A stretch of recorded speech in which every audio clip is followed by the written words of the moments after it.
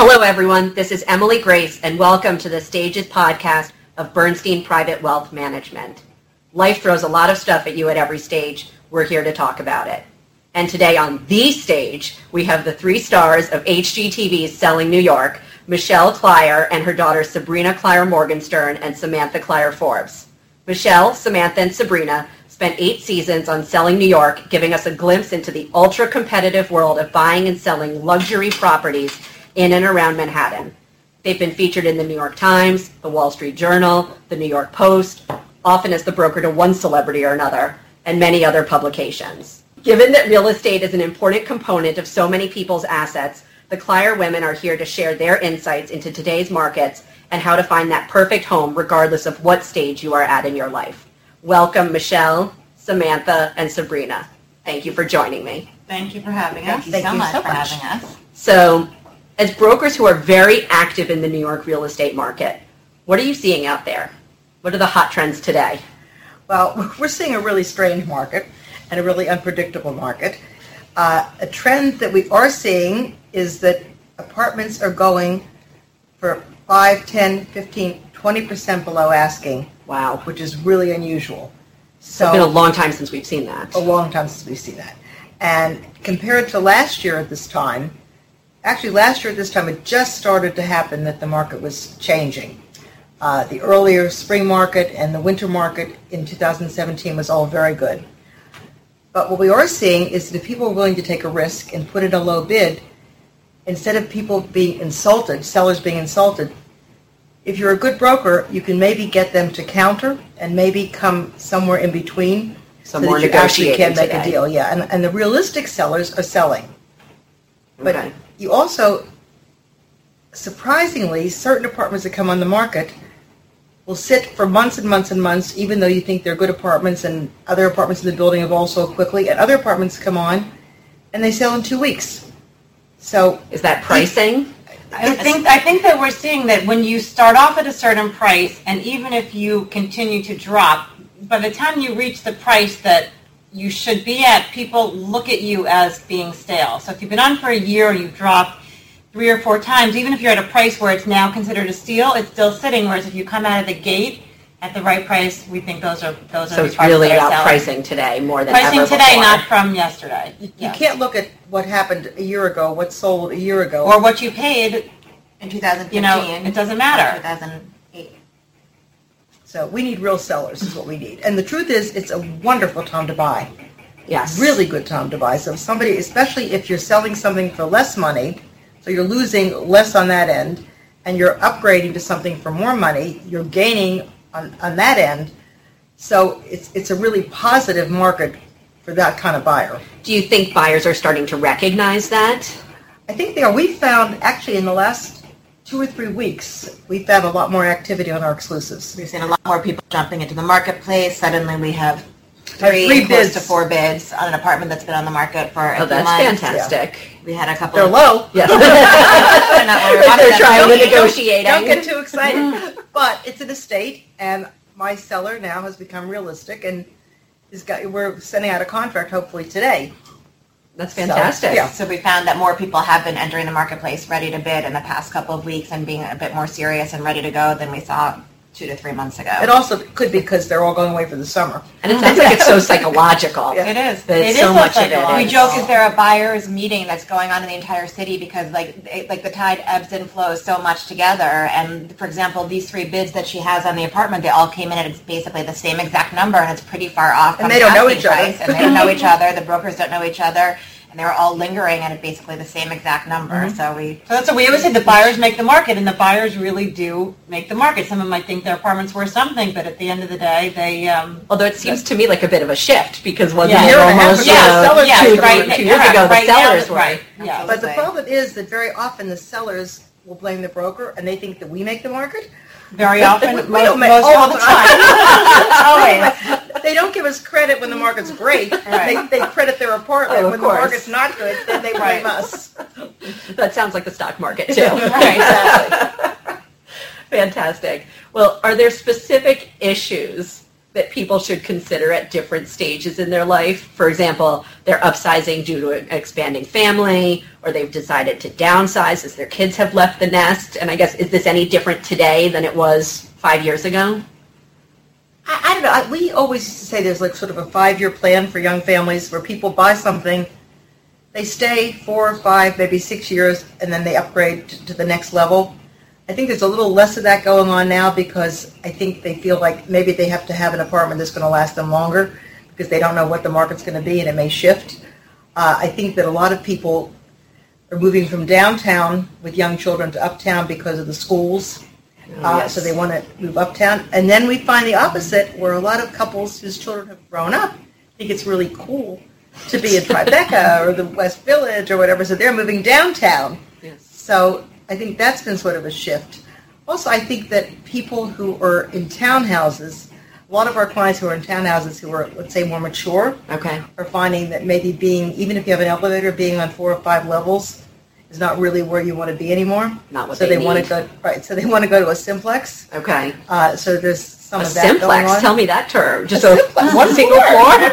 Very I've never heard that Opposed to a before. duplex or a triplex. Yesterday I learned about a duopoly of Google and Facebook. So that I don't know what know. So now the That's simplex. not our thing. Definitely don't know anything about that. But I think also a lot of people who are young don't have the accumulated net worth to get into some of the co-ops. So they're tending to go towards the condos. And even condos, even if they really would prefer to be from Park to Fifth or Lex to Fifth, the condos that they can afford, because condos are higher priced, are really on First Avenue or Second Avenue. And I think that a lot of them are shifting to that location. Do you Young think families. Do you think all the building that's going up today is going to change that, or? There's too much building going up today. I mean, there's just a lot out there, and I think things are, especially in new construction, are sitting on the market longer. You have to be a really good product to sell well. I Right. mean, there still are buildings, one that just opened downtown about a month ago, and they're 35% sold, which, for this market is very good. Yeah. If you have a really good product and a good location And a with lot good of developer amenities with a and great track record. Exactly. People are asking more and more who's the developer, what's the track record. Before just there was a bunch of amenities, people were drawn to the building no matter where it was and who was the developer. And now you're certainly hear a lot more questions. That's so interesting. So you're saying developer, location, Yes. amenities, Yeah. Yes. that those are mattering. But a lot of more. times, they have all these amenities, and you go to the building and you show the building, and And they're nobody's empty. ever in the amenities. Of course. They don't really use them. Well, they think they want them. They think they want them. use But they're also good if you plan to buy it and say, maybe in 10 years I'm going to rent it out and buy it as an investment, then renters, they feel like, are more drawn to amenities, whether they use them or not. But see, brand new construction is very appealing to a lot of people. By the time the new construction is 10 years old, new construction, as we say, only gets older, whereas pre-war buildings only get better. I like that. It's As really- someone who it's- lives in a pre-war building, Right, especially. It's really my favorite thing. I mean, Yes. we sell both new construction and pre-war, but we all live in pre-war. Yes. And honestly, every year that a building gets older, as long as you keep them up, they really do get more appealing. You really maintain Yeah. their appeal and their But with attraction. new construction, there's always something newer, better, more amenities, better finishes. A lot of the older new construction buildings, though, now are trying to update themselves. So Right. buildings The that were hallways. done in 10 or 15 years ago, which were cutting edge then, now they're redoing the hallways, they're adding Redoing more amenities amenities, they're changing, the lobbies, so they're trying to keep up with. And do you also see Yeah. more pre-war adding amenities, whether Yes. it's... Yeah. The building that I live in actually has a half basketball court, a half racquetball Wow. court, individual wine cellars for each apartment. Okay. It's a pre-war building on Park Avenue, which is very unusual, but it was they very wanted I've to heard smart. of compete. more of them doing the Yeah. wine cellars. they wanted I'm to trying compete to- with, they have a fabulous fitness center. They have a Yes. children's playroom. So really they, sort of they showing- don't have a pool. No. They actually That's hard thought to of putting find. in a pool, but the insurance was too high. That's But a big they have deal. a lot of other amenities that the new condos have. And are many pre-wars doing that?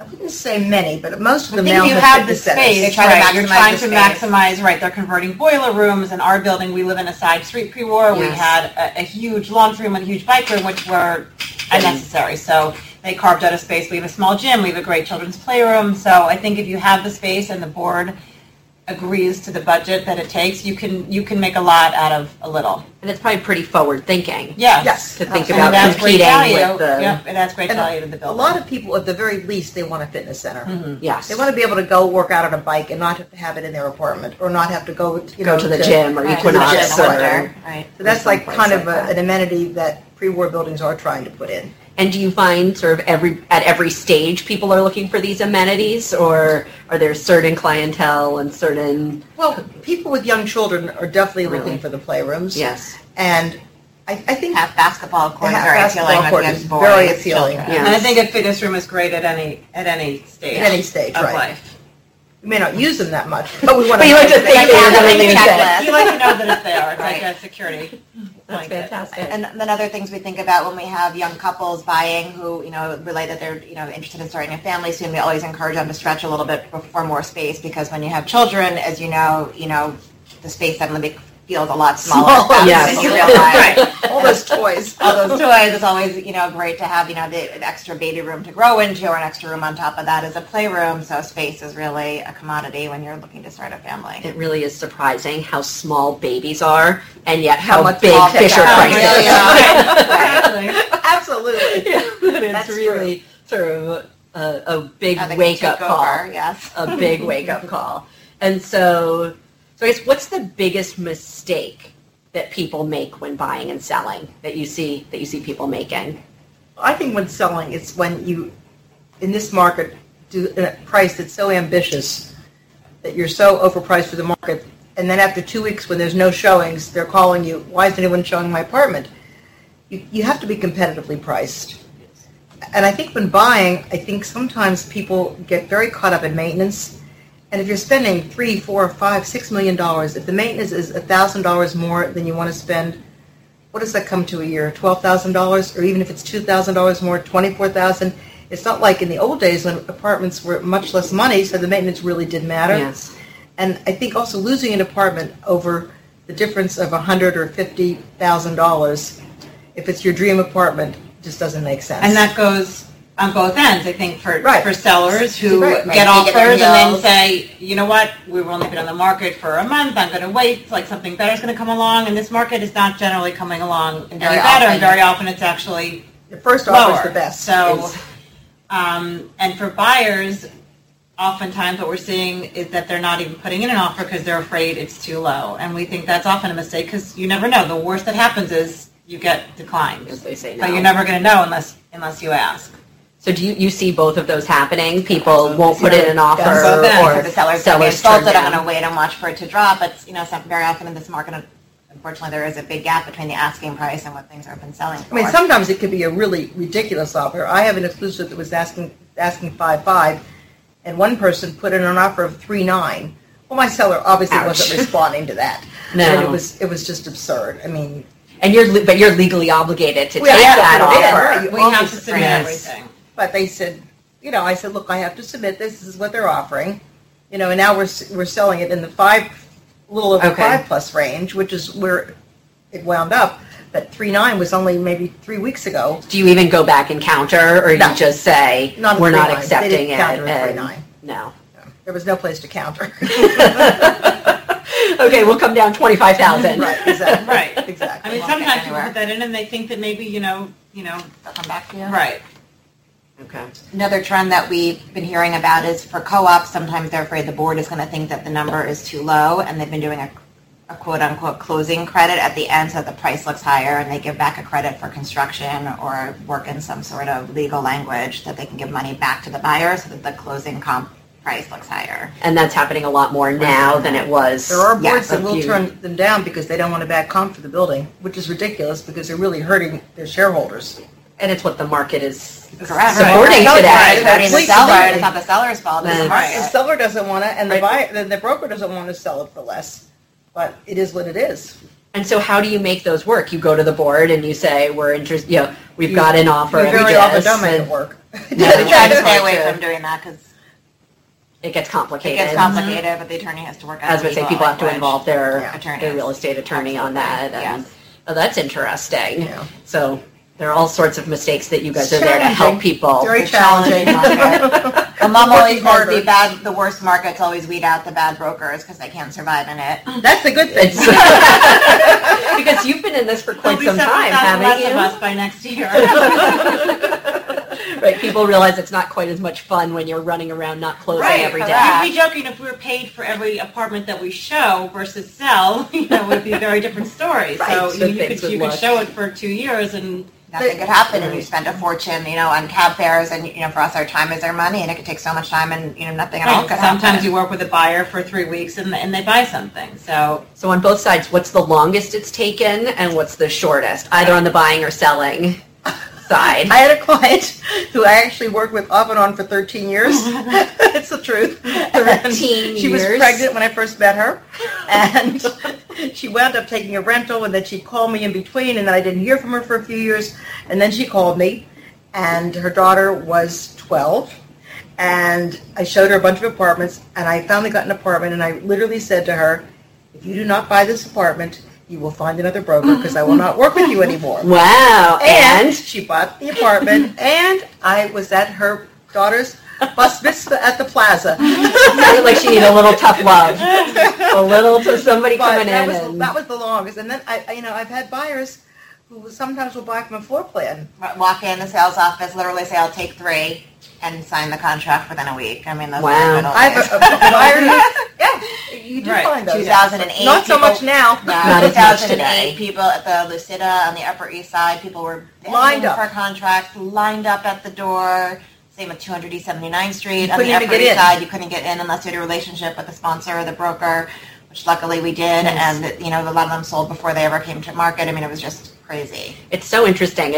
Comparing it to the stock market and really thinking about how cyclical it is. That there's sort of But these. what makes no sense now is the stock market is so much higher than it was a year and a half ago, and yet the real estate market isn't. And usually they go hand in hand. In my experience, and I've been doing this, I won't say how long, because it will date me, but I've been doing it a long time, and Yes. usually they do go hand in hand. The stock market crashes, it goes down, the real estate market goes down. The stock market goes up, the real estate market It's goes up. interesting, the stock market Not and the happening now. economy. Yeah, Right. and the Today. economy is really good. so we're waiting for our Also, time. the other for thing this we to show find up. on the broker end is that in a market that's challenging like this, brokers switch firms constantly. Interesting. Just like the sellers blame the broker, the brokers blame the firm. So they think if they're going to switch to another firm, they're going to do better. And then they go to that firm for 3 months, and then they switch to another firm, or they And come they back realize to the original. It's the market. But it is true that a lot of times you'll weed out the less good brokers, which is good. So it will be interesting to see what the market What looks the like fallout will a be. year from Yeah. now. Right. And in fact, on that note, can you give me one word to describe the real estate market over the next 6 to 12 months? Michelle, why don't you go first? I'd have to say unpredictable. Unpredictable. Okay. Sabrina? Fickle. Fickle. Samantha? Changeable. Changeable. Okay. Well, So pretty much the same. pretty much. So we'll see. We'll have to Same check back thing. in a year from now and see. Challenging. Challenging, erratic. See where we end up. Well, how about this? I'm going to end with optimistic. Love I that. love that. Our I love favorite. that. Love that. Well, really, Michelle Clier, Samantha Clier Forbes, and Sabrina Clier Morgenstern, owners of Clier Residential, thank you so much. I can see why the New York Times described your scenes as fast, funny, and furious. You have helped us cover a lot of information today, and information helps us to plan. At the end of the day, planning for all the stages in life is crucial. As a financial advisor at Bernstein, I've helped people through many acts. For more information, you can reach me at emily.grace@bernstein.com or at 212-756-1951.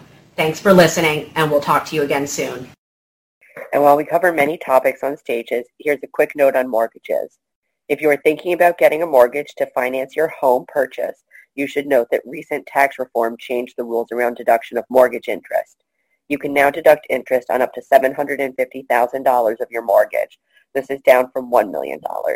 Existing and refinanced mortgages remain deductible up to that $1 million.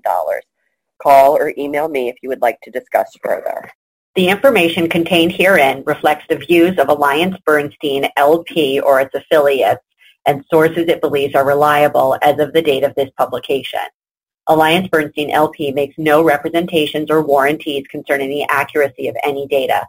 There is no guarantee that any projection, forecast, or opinion in this material will be realized. Past performance does not guarantee future results. The views expressed herein may change at any time after the date of this publication. This document is for the informational purposes only and does not constitute investment advice. AllianceBernstein LP does not provide tax, legal, or accounting advice. It does not take an investor's personal investment objectives or financial situation into account. Investors should discuss their individual circumstances with appropriate professionals before making any decision. This information should not be construed as sales or marketing material or an offer or solicitation for the purchase or sale of any financial instrument, product, or service sponsored by AllianceBernstein or its affiliates.